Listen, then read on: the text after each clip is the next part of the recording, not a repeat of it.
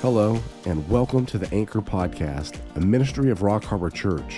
We want to help guide and grow you in your walk with the Lord by providing an in-depth study of God's Word. So please grab your Bibles and let's set a course for spiritual maturity. Here's Pastor Brandon with this week's message. Father, thank you, Lord, for this opportunity to come together tonight and study a little bit about other people and how to deal with them, and then also about current events that we have to look at as well. So we ask for wisdom, we ask for insight into ourselves, and so we can gain an understanding of dealing with the world. We pray now in Jesus' name, amen. Okay, so we're now looking on the fourth level in theology, which is dealing with others. And we looked at understanding God, reality, ourselves, and now it's about understanding others. And this is a big one that gets everybody, and I wish I was taught a lot of the things I've learned from the Bible when I was young, because I would have made a lot of different decisions about my different relationships with friends and family and all kinds of different things I would have done differently had I known what I know now. And like I said before, I'll quote the line from The Natural: you live two lives, the one you learn with and the one you live with afterwards. And that's kind of a thing I've seen now in my life. So we last week I looked at when people sin against us, our connection process was arrested. We talked about that. And then point number 2 is people didn't respect our boundaries as a person, and we talked about that. So if you want to go back, you can listen to that. A more in-depth discussion of all of this, I probably get the book Safe People. I think Cloud and Townsend probably does the best job of drilling down pretty deep on this stuff. But I'm taking some of their thoughts, and I'm weaving them into a little bit more biblical ideas as well. So if you want to go a deep dive, that's a pretty good book to look at. Most of Townsend and Cloud, their resources are phenomenal. They're great. You guys, I highly recommend those in the area of counseling. Anyway, a third point is this that happens from us to us from other people, is that we were not seen completely as the Bible portrays us as being made in the image of God, number one, but inherently sinful. And and I don't blame parents, I don't blame your parents or anyone like this, but since I now am responsible for this information, I must see other people like this. I must see people as made in the image of God and not subhumans, right? And then, but I have to understand too and balance that out, that they're inherently sinful. And man left to himself without any guardrails, without any accountability, will always slide down to sin because of the sin nature. But you have to balance both out. If you do not balance both out, you will not see people holistically, in terms of a Bible perspective. And what I mean by that is you have to see both aspects and balance that. So you can be like a Calvinist that has worm theology and sees man as a sinful creature, and they tend to ignore being made in the image of God for some reason. And that image of God, no doubt, is marred. There's no doubt about that. But the image of God gives the human dignity, value, and respect. And you can't ever take that away from a human. And so you have to balance that out. Versus like the Arminian says, you know, they're great and God's gift to the planet, and really don't emphasize how much that sin nature has affected them many times, because they can lose their salvation by their works. And if you could lose your salvation by your works, that means you gain your salvation by your works in a lot of ways. And so it's a kind of a convoluted system, but what you start realizing, and even in soteriology, is that Arminianism or Calvinism doesn't balance the biblical view of human beings out properly. They side one to the other too much and won't bring that perspective in properly. Anyway, we're incredibly gifted as human beings, but we're extremely prideful. So you have all these gifts given to you, but the problem is you taint them because of your pride and my pride, and we distort them and mess them up. We're capable of doing immense good to others, not earning salvation by good works, but I'm talking about just being human to other people. You have that ability. That's in your soul because God's law is written on your heart. You have that ability to be good, relatively speaking, but you're also capable of just total wickedness and evil at the same time. And both of them have to be understood when you look at someone holistically. And that we possess good qualities, and then we possess very bad qualities, especially in our character development. So what does that mean then? So if I can balance out how the Bible portrays human beings, then I can understand them and know how to deal with them. So this prevents me from doing an all or nothing with them. We call this splitting reality. And what happens to sometimes with people is you can broad brush them or split reality and say someone's all bad or someone's all good. Now, there are extreme cases like that, like Hitler's all bad, okay? Guys like him are all bad, and there's examples of that. But most people, generally speaking, that you're dealing with have good traits and bad traits. They're inherently sinful. They'll always gravitate to sin, but they're made in the image of God. That way of understanding that allows you to know when to give grace and when to give truth, and when to exact justice and when to give mercy. And if you don't know the balancing act of how to see people, you will not know how to give mercy, grace, justice, righteousness, and all that. So it affects you. It affects how you deal with people in that way. Okay, the problem is people didn't deal with you that way. Okay? That's what we got to learn, but they didn't deal with you this way. So what did they do? Well, the people that were raising us, the teachers or the coaches, whatever we had in our lives as authority figures, and quite frankly, the authority figure is always going to center back on the family typically, is the fact that you had somebody in your life, maybe someone in your life, that expected perfectionism from you, and they didn't want you to have any issues. Okay, so you had to give this this front that you were doing everything right. You're straight A's. You're this. You're that, and there's no problems. But underneath it all, where we see as human beings, we have flaws. But the parents or authority figures never wanted to see the flaws, and they ignored the flaws and only saw perfection in the person. Now, a classic case in point in raising kids is when one child is favorite. And the funny thing is the parents can't see it that are raising the child, but everyone else around them can. So you have this in favoritism. So did you grow up in a family that had favorites? Where dad had his favorite, mom had her favorite, or whatever. You're not supposed to do that, obviously. The biblical prescription is against that because God has no partiality, obviously. And so God says, I don't favor the poor. That's one of the things about the social justice warriors, that God says, I don't favor the poor over anyone else. Everyone's treated the same. Well, the way you raise your family is supposed to be like that. Well, it's not, obviously. And people have major gaps and blindness in their game, and they will have their golden child, and they will put all their efforts and all their energy and all their money into the golden child and leave everyone else out. And if you were not the golden child, then you were the ones left out. That's going to cause issues. If you were the golden child, you also will have issues. Okay? Just want to put that out there. If you were the golden child, you have pride issues that need to be knocked down. If you're not the golden child and you're the redheaded stepson, or so to speak, or whatever, then you deal with insecurity, typically speaking. So you basically have to understand, where did I come from? Did I come from being the golden child? Did I come from the other side? And those are the issues you will have to deal with based on how someone treated you. Now, if you don't correct this in your life, you will continue to act out the role. Okay? And it's amazing how people will act out the role. And you can hear them at funerals, and I hear it all the time. Well, mom always said you were the favorite, or dad always said you were the favorite. That's deadly, man. And they don't even realize what they're saying.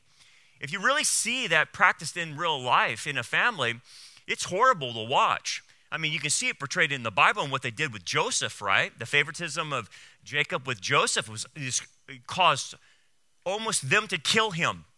That's how bad the favoritism is. The amount of resentment that comes to people because someone was treated as a favorite is immense. It destroys the relationship. And sometimes it never can be fixed. It's really, really bad. But again, someone was perfect and they can't do any wrong, and mom and dad never saw that they could do any wrong. But then guess what? There's this undercurrent that everyone else knows they are doing wrong just because they're human beings. They do have flaws, and there are the flaws that you're ignoring to see. And what happens is the parents create a fantasy world about the child. Now, I remember, and I always use this illustration as an example. My kids were little, man. I mean, they must have been like 8 and 9 years old, and we're playing ball. And you'd get around these crazy parents, man. And honestly, dude, I'm so glad I'm out of it. I'm sick and tired of the I don't know, what are they? The parents that live through their kids. Yeah, they just live through their kids. Anyway, I remember the old boy coming up to me.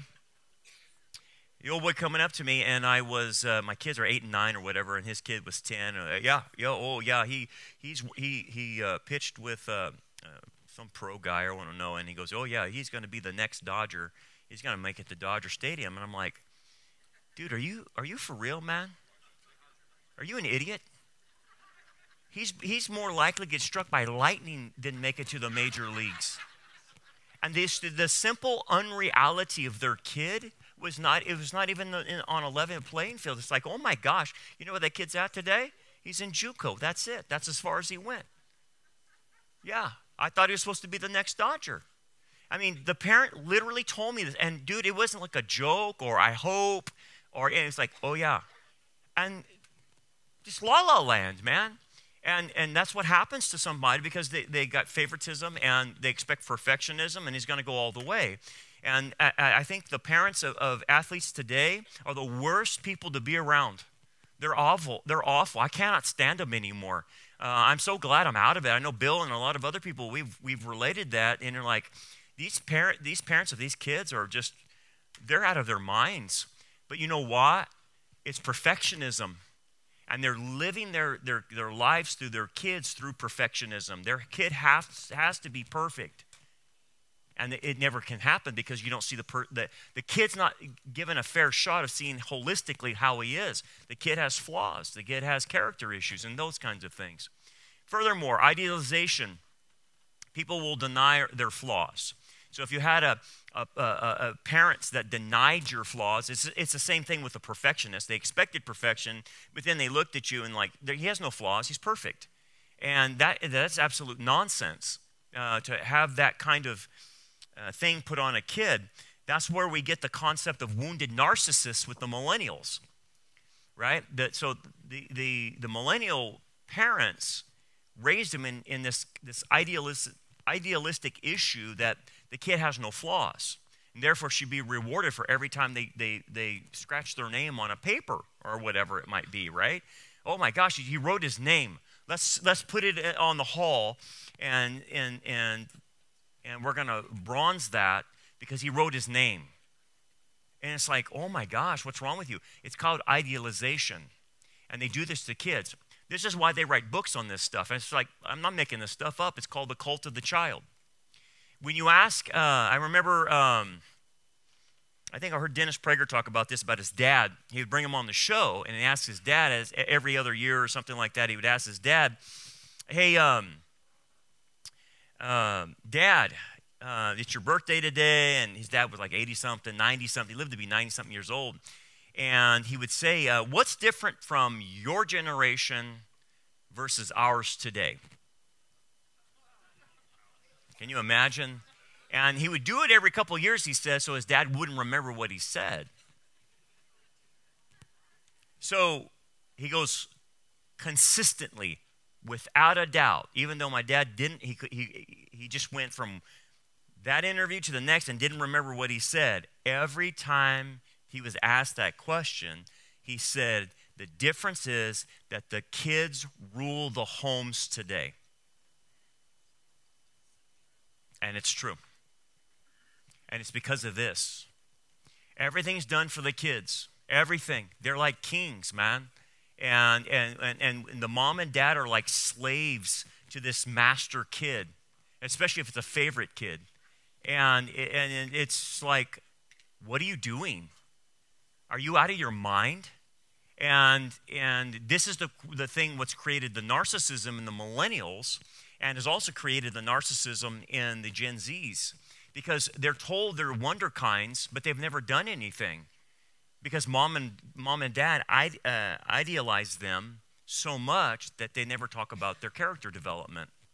So we have, well, okay, then like I've said, what about the woundedness? The woundedness is when they get into reality, the reality says, you're not as good as you think. So when you think you're going to be a Dodger and you end up in a junior college, what does that tell you about your view of reality as a parent? You're way off. I mean, way off. How did you miss that one? Because your idealization, that's why. Shaming. Did you grow up with someone shamed you? I'm not talking about constructive criticism, but shamed you. You had negative qualities, and they just harped on them constantly and shamed you for these negative qualities. Instead of saying, well, let's work through that. I see a character flaw in this, and let's work on this because it's going to be a gap in your game later on. It was just pounded on, and the person was never taught how to get out of the character flaw. They were just criticized relentlessly on the negative. So you can see kind of the polar opposite. So you go from perfection of the child, idealization of the child, to now we're just totally critical of any bad move that child makes. So as you can see, if that was you, if you made one mistake, man, you're condemned. So what you did growing up is you perhaps became a peacemaker to make everyone happy. You tiptoed around on eggshells just to make sure you didn't do something wrong to be condemned. And you played it safe. You played it safe. And that's basically, you took no risks because you were afraid to be condemned.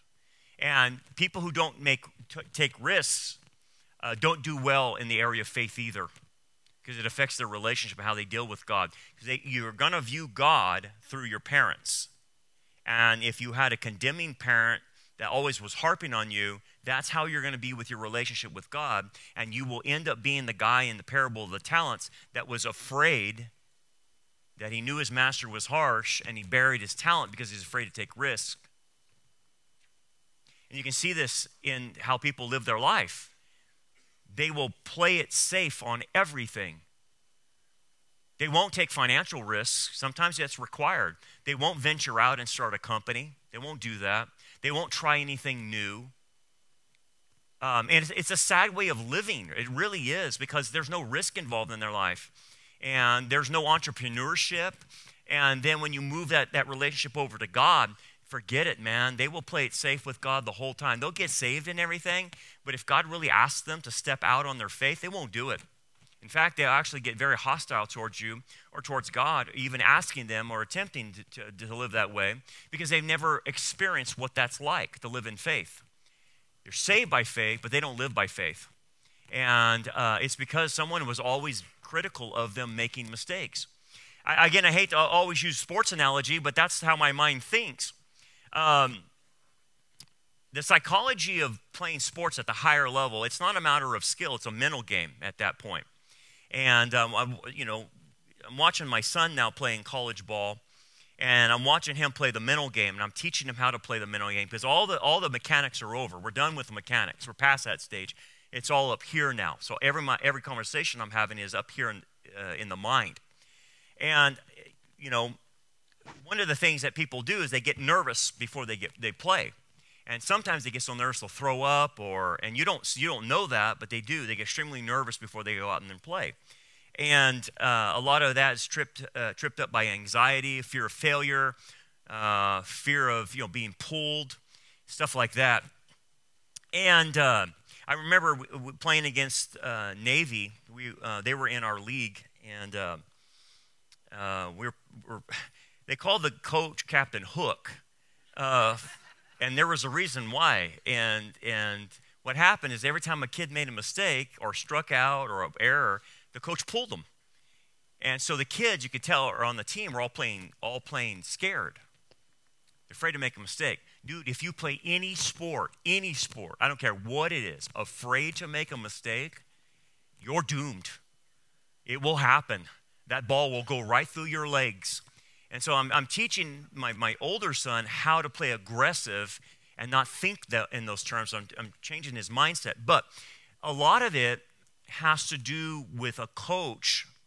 And a lot of these coaches don't know what they're doing in the mental game of baseball. So when they're coaching kids, they think they're coaching by yelling at them and criticizing them instead of doing the constructive criticism. Instead of telling a kid, hey, the next time, the reason that ball went through your legs is because you popped up. You just got to leave your mitt down there. Just keep it down there. It'll come in there, and keep your eye on it, and it'll come. Instead of, you're the worst guy I've ever seen. I can't believe you're even playing at this level. How did you get on this team? You're an idiot. You know, that kind of stuff. You ever been around coaches like that? Yeah, okay. That kind of coach destroys the child or the kid or the young athlete because they're not constructively you take that kid aside after the inning and you say, hey, man, this is what you got to do. It's your arms got to go right here. Or whatever, or your bat head is laid into the zone and you're dragging the bat through the zone. You don't say, I can't believe you swing like that. You're an idiot. You'll never amount to anything. You'll always be a loser. You see the difference? Versus saying your bat head is dragging through the zone, right? That's different. That's a mechanical thing versus attacking the person's character. Okay, dads are the worst of this, okay? Because dads don't know how to really coach their kids. They don't know how to coach it, and so you get the daddy ball coach that's out there, and he's criticizing the kids. And so the number one complaint of all kids is their dads are too critical of them. And what they mean by that is it's not the correction for the right way of doing things, it's the character attack and the character assassination on the child. That's the problem. And so they grow up with a critical parent. And so that person grows into an adult that's afraid. Okay? So that's the shaming aspect, but then let's talk about splitting. And this might happen. So, like with the golden child, they're all good and there's no bad. With the unfavorite child, they're all bad or whatever, and they don't amount to anything. So people who split reality, it's called splitting, but it's called splitting reality in counseling terms. Is that you start blanketing things. You blanket people, you blanket other people, and you can't do that. There are exceptions to the rule, right? There are exceptions to the rule where you can blanket somebody like a Hitler and Stalin and Klaus Schwab and those kinds of people. You can blanket them because generally speaking, 100% of the time they're evil. They're just evil. And but most people are not in that category. So was this done to you? Were you all good or were you all bad? That's an improper biblical view of you. So either you're going to fight pride or you're going to fight worm theology. It's one of the two. And you have to figure out which one it was so you can get over that. You were never told you were made in the image of God. You're never been told that you were valuable or this one you were told you're too valuable. You can't make mistakes. You're perfect. You walk on water. I can't see any flaws in you. You see how both extremes mess up the person? So it's up to the person to figure that out, what happened to me, and then get a biblical view about themselves. And you bust out of that finally, and you break free. 4, you were not allowed to be an adult. It's a killer for most people. Now, what it ends up happening, and you can see this in childhood development and the way parents parent, the way a parent should parent, obviously, is this inverted triangle. So at early stages of infancy and toddlerhood, there's very little room for going outside the lines because it's dangerous. You cross the street as a toddler, it's dangerous, right? So you restrict a child's abilities just to have safety. But as they get older, you give them this inverted triangle, and you give them more space and more flexibility and more room to grow, okay? And that's what should be naturally occurring, is this inverted triangle of freedom and responsibility, okay? If the child doesn't hold to the responsibility, then you narrow it back down, right? So it's a give and play. It's always doing this thing as it goes up, and you're giving more freedom, less freedom, more freedom based on how old the child's getting. The problem with parents, especially overprotective parents or perfectionist parents, is that here's where they were at 5, here's where they're at 18. And they think that's being smart. They think that kind of parenting has prepared them for the world. It's totally wrong. It's going to be dangerous for the child. Why? If I'm trained to be a 5-year-old at 18 and then I'm thrust into reality, what happens? You ain't ready for it. It will tear you limb to limb because you have the mindset of a 5-year-old in your responsibility, in your give and take in relationships. So parents make the fatal flaw, and it's typically from parents that had a very wild past, that I'm going to nail this down. This is never going to happen to my kid again, to my family when what happened to me. And so I will constrict the child and put them in a bubble until they're old. And what ends up happening is the minute they let that dog off the leash, that dog runs. He's finally off the leash, and he's gone, because that's a prison. And not giving proper freedom to the proper age causes rebellion, especially if it's rules without relationship.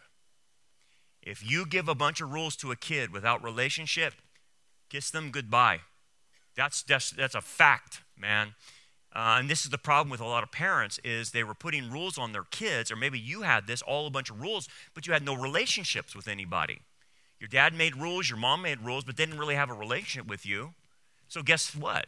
How are you going to respond? Well, I don't want to follow anyone that gives me rules but won't care about me, doesn't love me. How did Jesus come? In grace and truth. What does grace mean? Relationship first, then truth. So we know at the outset that God approaches us first relationally and then with truth. You can't get out of that order. And so so when he does that, and he gives the law to Israel, he first rescues them out of Egypt. He didn't give them the law in Egypt, right? He rescues them, gets them through Egypt, gets them through the Red Sea, gets them out into the wilderness, feeds them, takes care of them, and then introduces the law afterwards. Grace, then truth. It's the same pattern. So if a parent will not give grace, then forget about giving truth. It ain't going to work. You're going the opposite of the way Jesus would do in your parenting. Now, no one's perfect on this. I'm not. Because some days you're over here, some days you're over here, some days you're too hard, some days you're too soft. And it's just a balancing act, man. And you go back and forth, But at least you're trying to balance, okay? At least you're trying to balance it. But if you're a parent and you're not trying to balance the grace and truth, you're going to side one way or the other. You side too much here on over-controlling the child, you're going to cause rebellion. But if you're too laissez-faire with the child, you'll also cause rebellion too. So no matter which way you play this one, at the extremes is rebellion. One is you're over-controlling me. The other one is you under-controlled me. That's it. And so you have to balance the two out. So this is what starts happening. People were treated as if they're children. Okay? Now, you might be an adult right now, but around your parents, you're like a child. You ever feel that way? Or do you ever feel like you're a child with one of your siblings? Like, man, when I'm around my other brother or this and that, I feel like a kid again, man. And I'm a 65-year-old man. But they feel that way when they're around their siblings. It's weird. But it's because the way they grew up, they were never treated as adults. They were always treated as kids. And the adult child could have a family and grandkids, and they're still treated as a child by their parents. They're not listened to, they're not heard, or anything like that. And that causes major problems, okay? Or people treated us as if we were parents is another problem. Now, this happened to a lot of latchkeys. A lot of latchkeys were not raised by their parents because they were latchkeys. They came home from school and they did their own thing until mom and dad got home, okay? So, but they were treated as if they're parents at a very young age, okay? So in a lot of ways, these people had their childhood stolen from them, even though they probably wouldn't say that and the parents wouldn't say that, but a lot of ways they did. They lost their childhood because they had to grow up too fast, way too fast. When you grow up too fast, the person becomes way over responsible. And that becomes a burden later in life because they become responsible for everyone and everything. And they can't hardly take the stress of it all because all the weight's on their shoulders because it always has been. It's always on their shoulder because their goofy sister can't do anything. Their goofy brother can't do anything. So the family always looks to them for responsibility to have their act together. And these people are carrying an unbelievable amount of responsibility they shouldn't be carrying. But it comes from childhood. Parents used their kids to be the other spouse. You want to know what the name of it is it? Emotional incest. And there's plenty of it. So the parent is detached from the other parent, so they use the child to weigh leverage on to be the other adult in the room. And they lean on that child to be the other adult. And so they forget about the other parent, and they just focus in on them two. It's a total incest thing. There's no doubt about that. And it's incest in the fact that the other parent should be involved. But since they're not, then the child is used as a surrogate parent. And that child sometimes has to raise the other kids in the home. I saw that growing up, where my friends had to babysit the other kids all the time, and never had any free time to explore and get out and go have some fun because they were always babysitting for the parent who decided to check out. And so if you were raised this way, you go into life not looking forward to it because life represents more responsibility to you. And quite frankly, me telling you about rewards doesn't impress you at all. Because you're like, I want to get done with this life because I'm tired of being responsible. And you're telling me I'm going into the kingdom, going to be more responsible. I don't want that. You're out of your mind, Brandon. You see how that works? They're de-incentivized for rewards because they don't want more responsibility. They've had too many. Yeah, question. Yeah, we got an online question. Do you recommend a good parenting book? Actually, no. I haven't found anyone. What I would recommend is that you probably a good book that would learn about parenting is you learn about yourself, and you need to do it through books like with Cloud and Townsend. Because the way you're going to be a good parent is you fix you. It's not about the kid, it's about fixing you. The problem with people's parenting is because of all this junk that they grew up in. So my recommendation is, I don't have any parenting recommendations. I mean, you can do boundaries with children, and that's a Cloud and Townsend thing, or boundaries with teens and stuff like that. But you know what you'll learn in those books? You'll learn about you and not your kid. And that's what it's about. It's about you and raising your kids on your issues and your problems and creating monsters that you don't want, right? I mean, they say it. I've heard Jordan Peterson say this. He's not a Christian or anything, but he did say something that was pretty good, and I kind of agree with it. Don't raise your kids to where you don't like them. Yeah, I would think that's a good thing. Don't raise your kids to where you don't like them as adults. Yikes. Okay, but he's right. He's right in a lot of ways. I mean, you get the product that you get out of raising them, and you're like, oh my gosh, I don't even want to be around this kid. It's awful. And you think, oh, that's what happens, right? So I would recommend probably boundaries with children, boundaries with teens, boundaries in marriage is good, stuff like that. Then you had the control freak parent. You might have been raised by one of these. And these are the people that always want to be in charge of things. They want to be in charge of your life. They actually tell you what your goals are. They tell you what you're going to do, what you're going to be. They tell you what you're going to eat. They tell you everything, because they're over controlling. These are the people that clean their house 3 times a day. These are the people that have extensive lists that they will accomplish by the end of the day, and if not, they're doomed for them.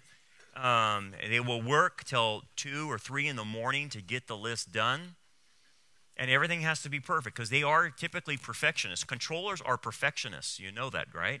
Controllers are perfectionists, and they make, if they're not in check, they make everyone's life a living nightmare. Okay? But we need sometimes people who are willing to be in control, and we do need people that take charge, but they have to be in check. An over-controller that's not in check will just bulldoze everybody, bulldoze the kids. So were you raised by a control freak? The other one is people who attacked us when we challenged their thinking, values, or opinions. Could you challenge how your mom and dad were thinking? Now, I'm not talking like a punk 12-year-old, right? I'm not talking about that, because most 12-year-olds, they don't even know what they're talking about. They are stupid. And you just say, that's the stupidest comment I've ever heard. Get out of here with that. We're not talking about that. We're talking about they get older, and they're starting to understand life a little bit better, and they understand theology, and they understand the world better, and then they bring up good questions and good challenges that are legitimate, not stupid things, right? But if you did bring those up, how were you treated? And that will say a lot. Were you attacked when you challenged? Hey, Mom, that's crazy thinking like that. That's not what so-and-so did. You're seeing this totally wrong. Now, a kid could see this maybe at 16, 17, 18 maybe, and further. And that's kind of the age I'm talking about, when the kid starts becoming aware. And they first have to get out of the insanity years of the teenage years, right? They get out of that. But then they get the sanity back, and then they start seeing reality as it is. Have you ever had that experience? And it's like, yeah, I know. You see that? That's what we've been putting up for the last 30 years. And they're like, oh, wow. You ever had that experience when your kids wake up?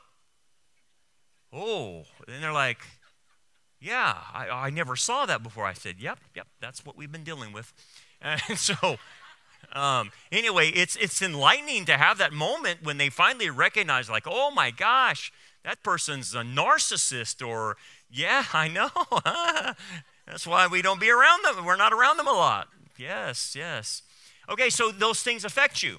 Now, here's the thing. All those things affect you. Your job is to work on them to get them out of your life. It's not the people, but the issues that it caused you, right?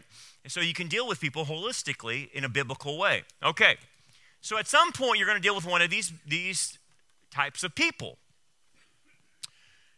And they're part of the church body, they're part of the culture, they're part of society, they're people that you go to school with, they're people you work with, they're everywhere. You're not going to get away from these types of people.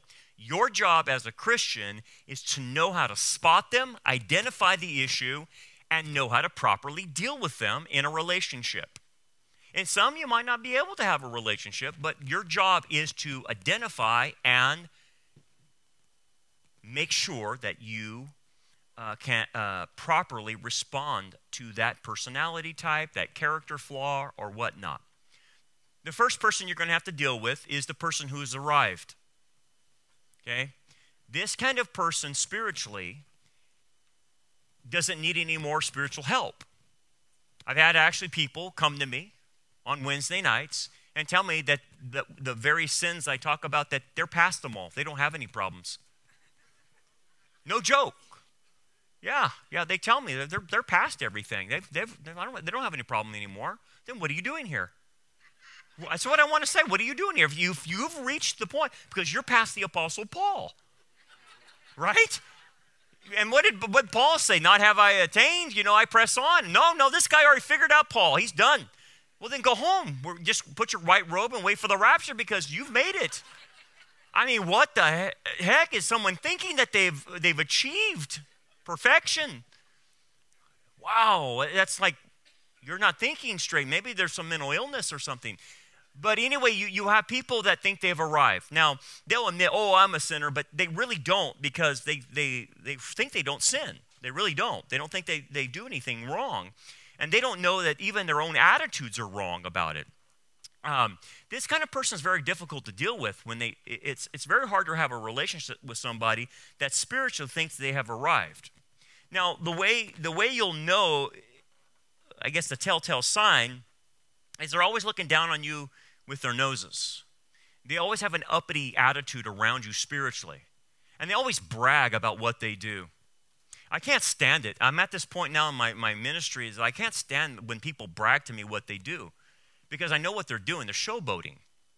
And it's like if you're a true believer and you're being obedient, you're not supposed to tell me what you're doing. You're not even supposed to tell me what you give. You don't brag about what you do. So when you see somebody that brags about what they do, is they're fronting a lack of spirituality and pretending to be spiritual. Another way that you may not be able to see this is they'll be involved in a lot of ministry work. They'll do a lot of things. They really will, and they're good workers. But deep down inside, on a personal level, they're not working on their character. There's no character development. There's no spiritual development. They're just working. And they hide their lack of spirituality by how much they work. They're easy to spot. I told one guy a long time ago, it was 20 years ago, I said, the thing is, man, you're the busiest guy in this church. I go, you're busier than the pastors. I said, you're spinning 17 plates in here. I said, you don't miss any time the doors are open in this church. I said, I'm trying to leave and you're trying to come and stay longer than we are. I said, what do you think that's all about? I don't know. I just like serving. I said, I'll tell you what it's about. It's about you not wanting to deal with the real issue, is it? Because all the stuff that you run around and do and this and you're doing that and you're doing that is just a cover-up for really a lack of spirituality in your life, a lack of growth, a lack of maturity. He goes, well, no one's ever talked to me that way. I said, well, you asked, I'm going to tell you. And that's your real problem. You think you can hide it. I go, the spiritually mature can see it. You don't have what it takes because you don't do any spiritual development. And look, don't get me wrong. Serving is great. It's a sign of spirituality. It is. But if all that's what the person does and they really don't ever do any work, and the thing is you would see they can't change. They have the same attitude as they had 20 years ago, right? There's no changing involved. But yet they're spiritually busy. Well, I know a story about that one. There was a situation where Jesus is sitting in the room and Mary and Martha are in the same room with him. And Martha can't stop herself from busying around in the kitchen where Mary sits there and listens to the master teach. And she says, she rebukes the Lord. Remember that? Make her do something. Make her help me. She's given a command to Jesus to give her a command to do something. And he goes, no, I won't, because she's chosen the better thing. And what was the better thing? To listen. Because faith comes by hearing, and hearing by the word of God. If you're always a Martha and you're busy and you're messing around all the time and you're never at the feet of the master listening, you're never going to grow. You can fake it, but people will know when they start asking you the hard questions and you can't give them the deep, deep answers spiritually, you were faking it. So my thing is, it's better to sit and absorb and get that under your belt, and then you go out and serve after you receive content. You receive content, and then you go out. If you're not getting any content, how can you give out? It'll be fake. Don't you think people will see through it? I guess not.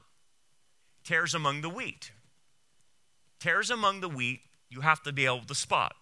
They're not always the easiest thing to see because a tare looks exactly like a believer. Okay? The way you can tell is at harvest time when a tare turns colors. Okay?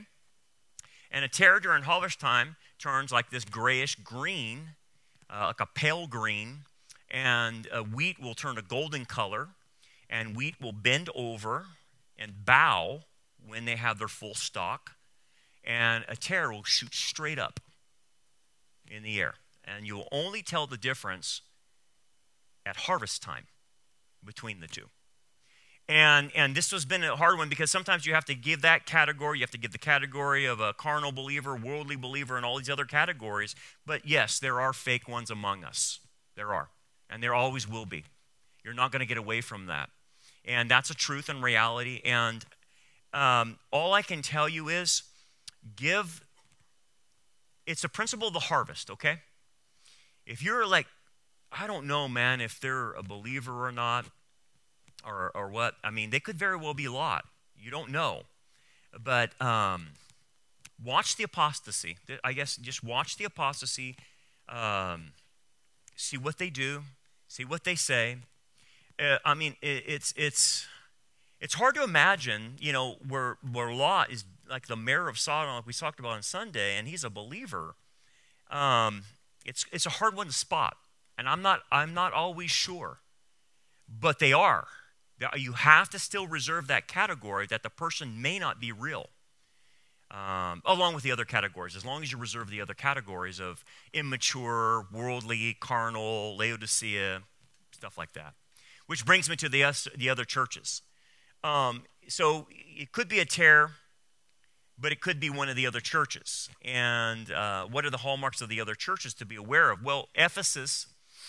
Laodicea is the biggest one. I always talk about Laodicea, right? They're the worldly church. They have too much money. They're too affluent, and they could care less. They could give a rip about what's going on in the world.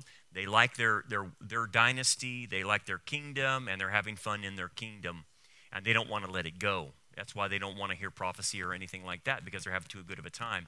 That's Laodicea. They're just indifferent, okay? They don't care. Then you have the carnal, obviously, that Paul talks about. Carnal means being controlled by their flesh. And so you could have believers that are simply being controlled by their flesh and get in all kinds of heinous sins. You have worldly believers, which are much like Laodiceans. They're like Lot. Then you have the Sardis believer that's dead, has a dead faith. Now, the Sardis believer is a believer, but his faith doesn't produce any works in his life.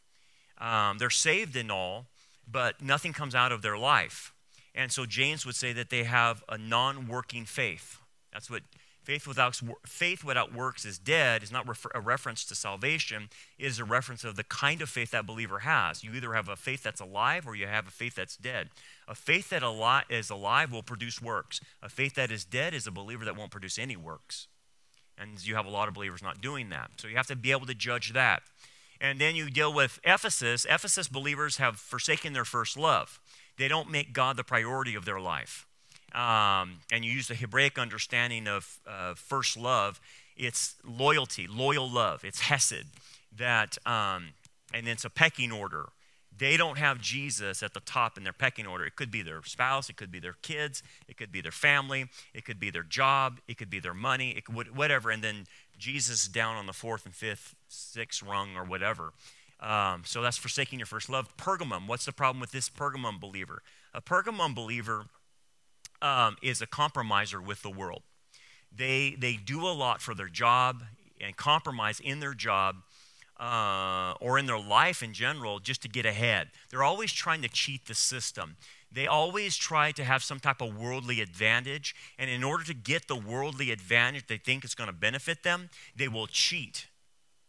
They will cheat the system. And they'll say, well, hey, this is what the system allows. There's a loophole in the system. Yeah, but it's cheating. I don't care. There's a loophole. Well, just because you can do it doesn't make it right. Right? It's the same thing. I can make the same argument. Well, it's legal in California to have an abortion. That doesn't make it right, even though it's legal, right? And so a lot of times I catch this with Christian lawyers. And they're trying to, I understand from their perspective what they're trying to do. They're looking for legal loopholes. But at the end, hey man, is this moral? Because that's the law we're going by. Not whether you can do it or not, or whether or not this is moral. And I've had some strange questions asked to me a lot of times about people doing things, funny business in their lives. And it's like, dude, I don't know if I would go there. I don't know.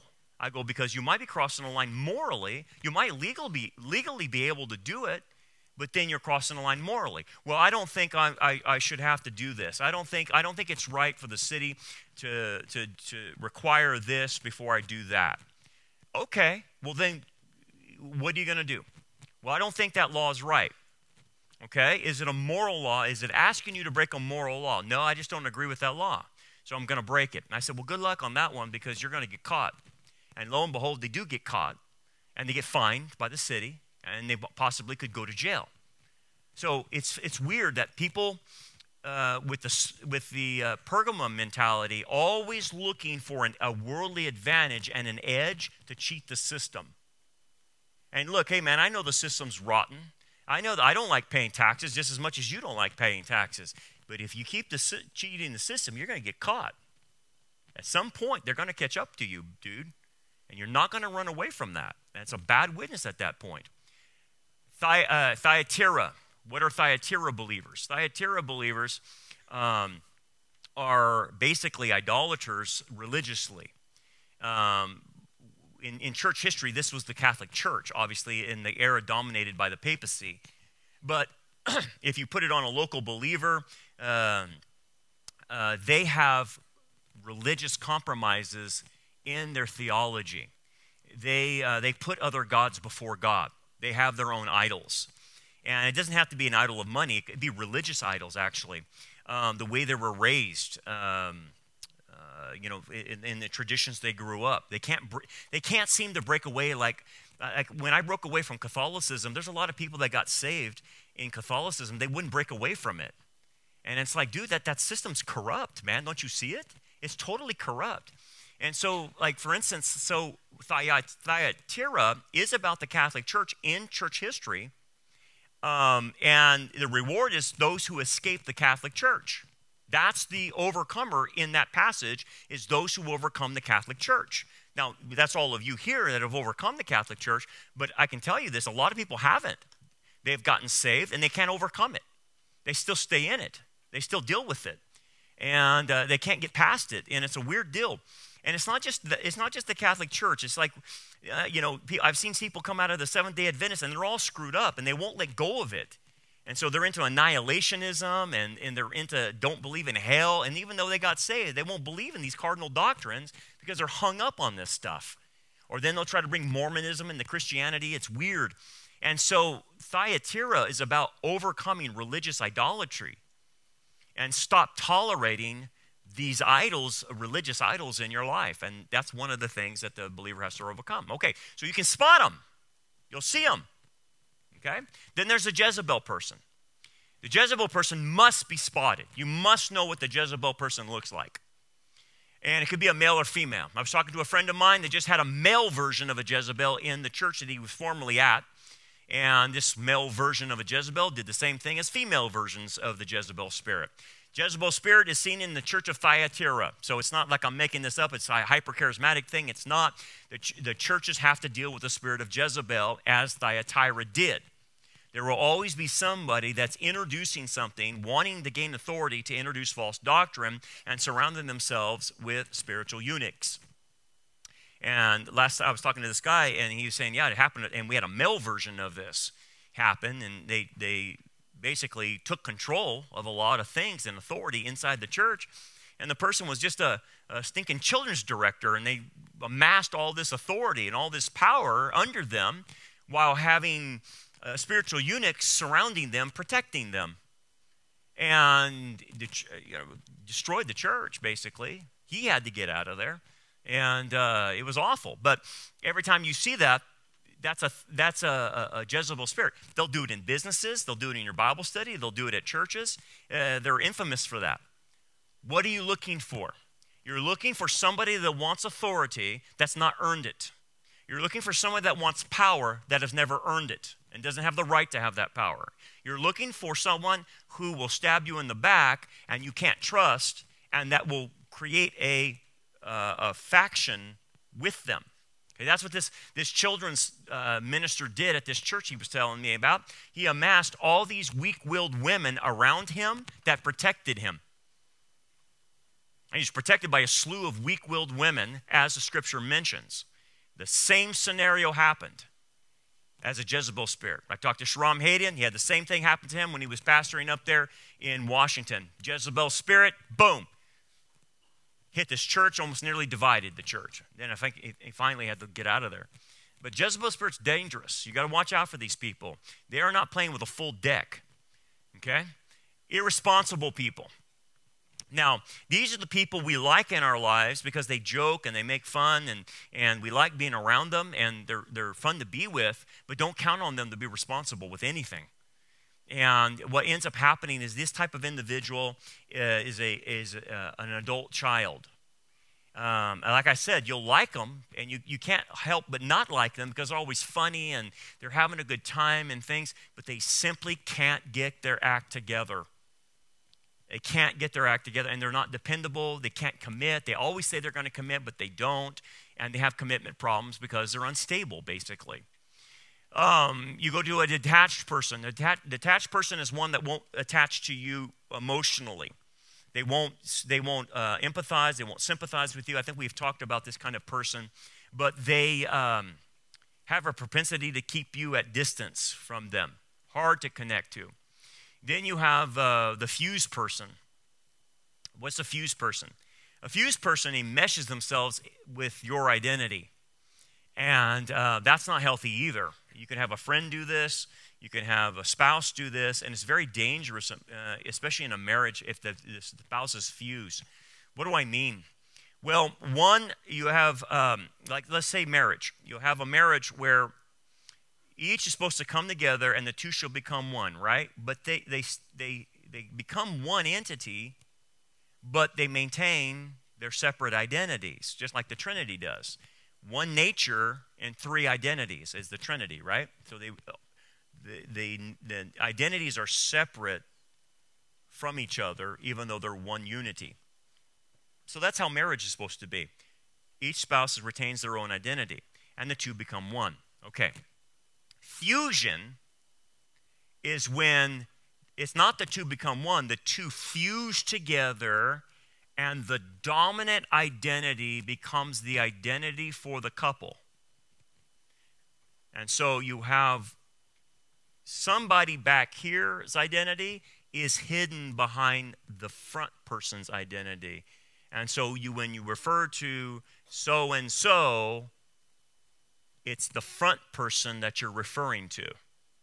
Because this person doesn't have an identity. Their identity is only within this person. And that's called fusion. Okay? Have you ever seen fusion? You know when you're going to see it the most? Guess when you see fusion the most? It's dangerous. Because you think, well, they're so loving. They always do things together and it's so wonderful. No, they're fused. They're actually fused. They don't have separate identities. So how do you know?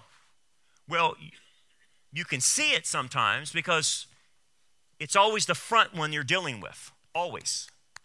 It's always the front one. This one don't have an identity outside of this one.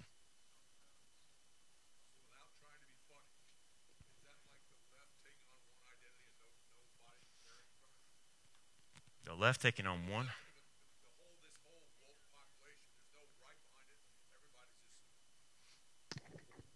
Half the population is grabbing hold of this woke ideology without any factor theory behind it. So because Joe Blow says this is great, everybody's latching onto it and just think that's the way it is. They're not taking their own individually, not questioning it. They're just kind of like the Germans that followed Hitler and just, oh, it's just the way. You'll see that a little bit. You're right. It's a little bit different dynamic in the sense that the person actually wants to hide in the other person's identity. It's not that they don't know who they are. They want to hide in it. And when they hide in it, then the person becomes the shield for them in life because really they don't want to deal with life. That's what it is. When you're independent in your own identity, you have to deal with life. You have to be responsible. You have to do things, right? So when you get married and you say, I want to cease to exist and I don't want to be responsible for any decisions. I don't want to make bad decisions. And then you fuse and then you get gobbled up in the other person's identity.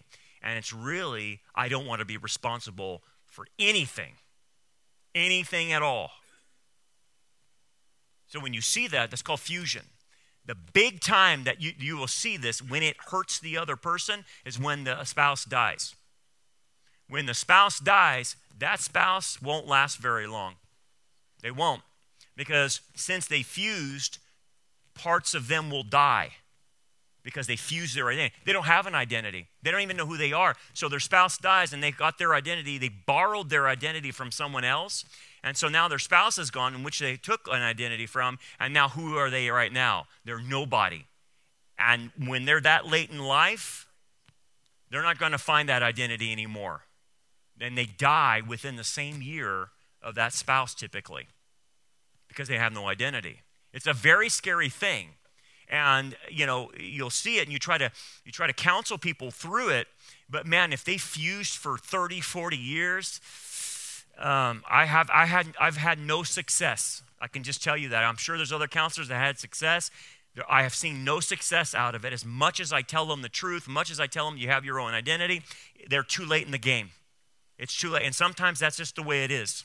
And I hate to say that because you always want to have a positive outlook that people can change, and they can. But, dude, if they're not wanting to, it's not going to happen. And then they just die without without that identity. There's an old saying in counseling, and you have to listen to it first before you understand it, because it's not derogatory, but it means something. And it's like this: people are hopeless until they want to change. Now let that sink in. People are hopeless until they want to change. We're not saying they can't change, but until they get the mentality, I want to change, you're hopeless. And I get that from a counseling standpoint, because if you don't want to change, what are we doing here? What we're spinning our wheels. And that you can see why a counselor would throw in the word hopeless, because that's true. If you don't want to work on your issues, you are hopeless in that sense. But not that you can't change. So anyway, fusion is a big deal. So when you're married, you have to have your own identity. But that identity doesn't go outside the boundaries of doing everything outside the family unit. It stays within the family unit, but it maintains its identity. And the easy way you can see this is at your kitchen table or dad's chair. So at the kitchen table, does everybody have their place at the kitchen table? Okay. Now, in the old days, they did. And what that showed you is everybody knew their identity within the family unit. They knew what pecking order they were in, where dad sat, where mom sat, and everyone sits at the table, and that's where everyone sits. And what that really is separate identities together as one family unit, but having each separate identity. That's his chair, that's her chair. When you fuse, you're sitting both of you are sitting on the same chair. Does that make sense? That's kind of when fusion happens. The addict. Now, this is what you would tell your daughter or your son that's dating: don't marry an addict, okay? That would be the first thing out of your mouth. But unfortunately, it happens way too much. They do marry the addict. And obviously, that would be the wrong move if you want your daughter or son to marry the best person, is to avoid the addict. But unfortunately, if the person has a need to be valued by what they do, it will suck them into a vortex of being attracted to an addict. Okay? And they go, well, that's crazy. Who would ever want to be attracted to an addict? Someone who wants to fix them. Someone that sees them as a project. Someone that sees them that I can fix him. Someone that says, I derive value from fixing broken projects or impossible projects. I can whip them back in shape. I can whip her back in shape, whatever it is, and you watch me. And then they derive value. That's who marries addicts. That's who marries addicts. So behind every addict is an enabler, right? You'll find an enabler, and sometimes it's not their spouse. It's some sister, brother, mom, dad, whatever. Somebody's enabling the person, right? Somebody's giving them the money. Some of them buying the drugs. Some of them's buying the alcohol. Some of them's doing something. Someone's enabling the whole thing. Always find the enabler. Okay, sometimes the enabler is the spouse. So what ends up happening is the reason someone would marry an addict is because they have codependency issues, typically. And so you can do everything you can to warn your daughter, to warn your son, don't marry an addict, but if they have codependency issues, which must be addressed, then they will gravitate right to that.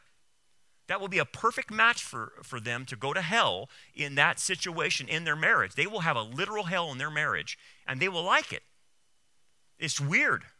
You try to break away the codependent from the addict, and they don't want to leave. They don't want to put boundaries. They don't want to put limitations. And it doesn't matter. They won't do anything. I'm not talking about divorce, but I'm talking about, like, sometimes you have to physically get away from them because they're so in addictions. But they won't do it. They keep going back because they're codependent. And really, a biblical term is you just want to derive a codependency is the technical term, but the biblical term is you're deriving value from the things you do, your works. You're a works-based person, basically. And so you'll have that. So typically that was what happened. And then, as you can see, in an addict and a codependent relationship, one of them will be the parent and the addict will be the child. So there'll always be this role that gets played in the dynamic of the marriage. Now, ask yourself this. Which one are you? If you're in that kind of relation, are you the parent? Are you the child? I hope not. I hope both of you are the parents of your children and not the parent of each other or the child of each other. You gotta be the same as adults. Okay, so what happens in some marriages, they switch and they go into a parenting child role. The most irresponsible will be in the child role, and they will like it. And the parenting one will like it too because it gives them the control. But how long do you think they can go like this? I'll give them to their mid-40s because this is when they start breaking down. Because when you're in your 20s and your 30s, you have an immense amount of energy. It's amazing. Because 50, I don't have any energy at all. Right? Caffeine doesn't even work for me anymore. I can drink 48 ounces on Sunday morning and nothing happens to me. And so, you just become this withering, no energy person. But man, in your 20s and 30s, you have enough energy to hold it all together and keep it together. But you get in your mid-40s, you can't do it anymore. And so what ends up happening is, when I say, how long do you think they can go as a parent-child? About their mid-40s. And then what happens is both of them get resentful towards the other person. The controller, even though they like the control, will say, I want him to be the spiritual leader. He can't because he's your child. He will never be your spiritual leader. You married him because you wanted a child and you wanted the control. Now you're mad at him because he's not the spiritual leader, but that's who you married. And he's a clown. He's a child. He's never going to grow up. You married him because of his irresponsibility, because you wanted a child and to be in control. Now you're mad. And then he says, I'm tired of being parented. She always tries to mother me. And I'm just tired of being parented. Well, buddy, you married your mother. That's who you married. That's why you married. You wanted mom to take care of you, and that's what you did. You went from your paternal mother to your marriage mother, and that's what you did. And then, well, what are you talking about? Well, that's what you bought. So don't try to change the game right now, unless both of you want to change it. But you wanted to be the baby in the family. Why do you resent her from being control of you? Because you can't even pay your bills. She's in charge. Well, I don't like it. Well, too bad. Go clean your room or something, But he's acting like a child. And you're talking to like a 45-year-old man. And it's just like, oh my gosh, really? Yeah, that's how it is, man. And so anyway, the other one needs to be valued. So that's 11. So anyway, I've went too long. We got more to talk about next time. Thanks for joining us for another lesson. We hope that this message is a blessing for you and helps you grow towards a more mature understanding of God's Word. For more information about our ministry, we invite you to check out our website at rockharborchurch.net. Until next time, remember, keep looking up, for our redemption draws near.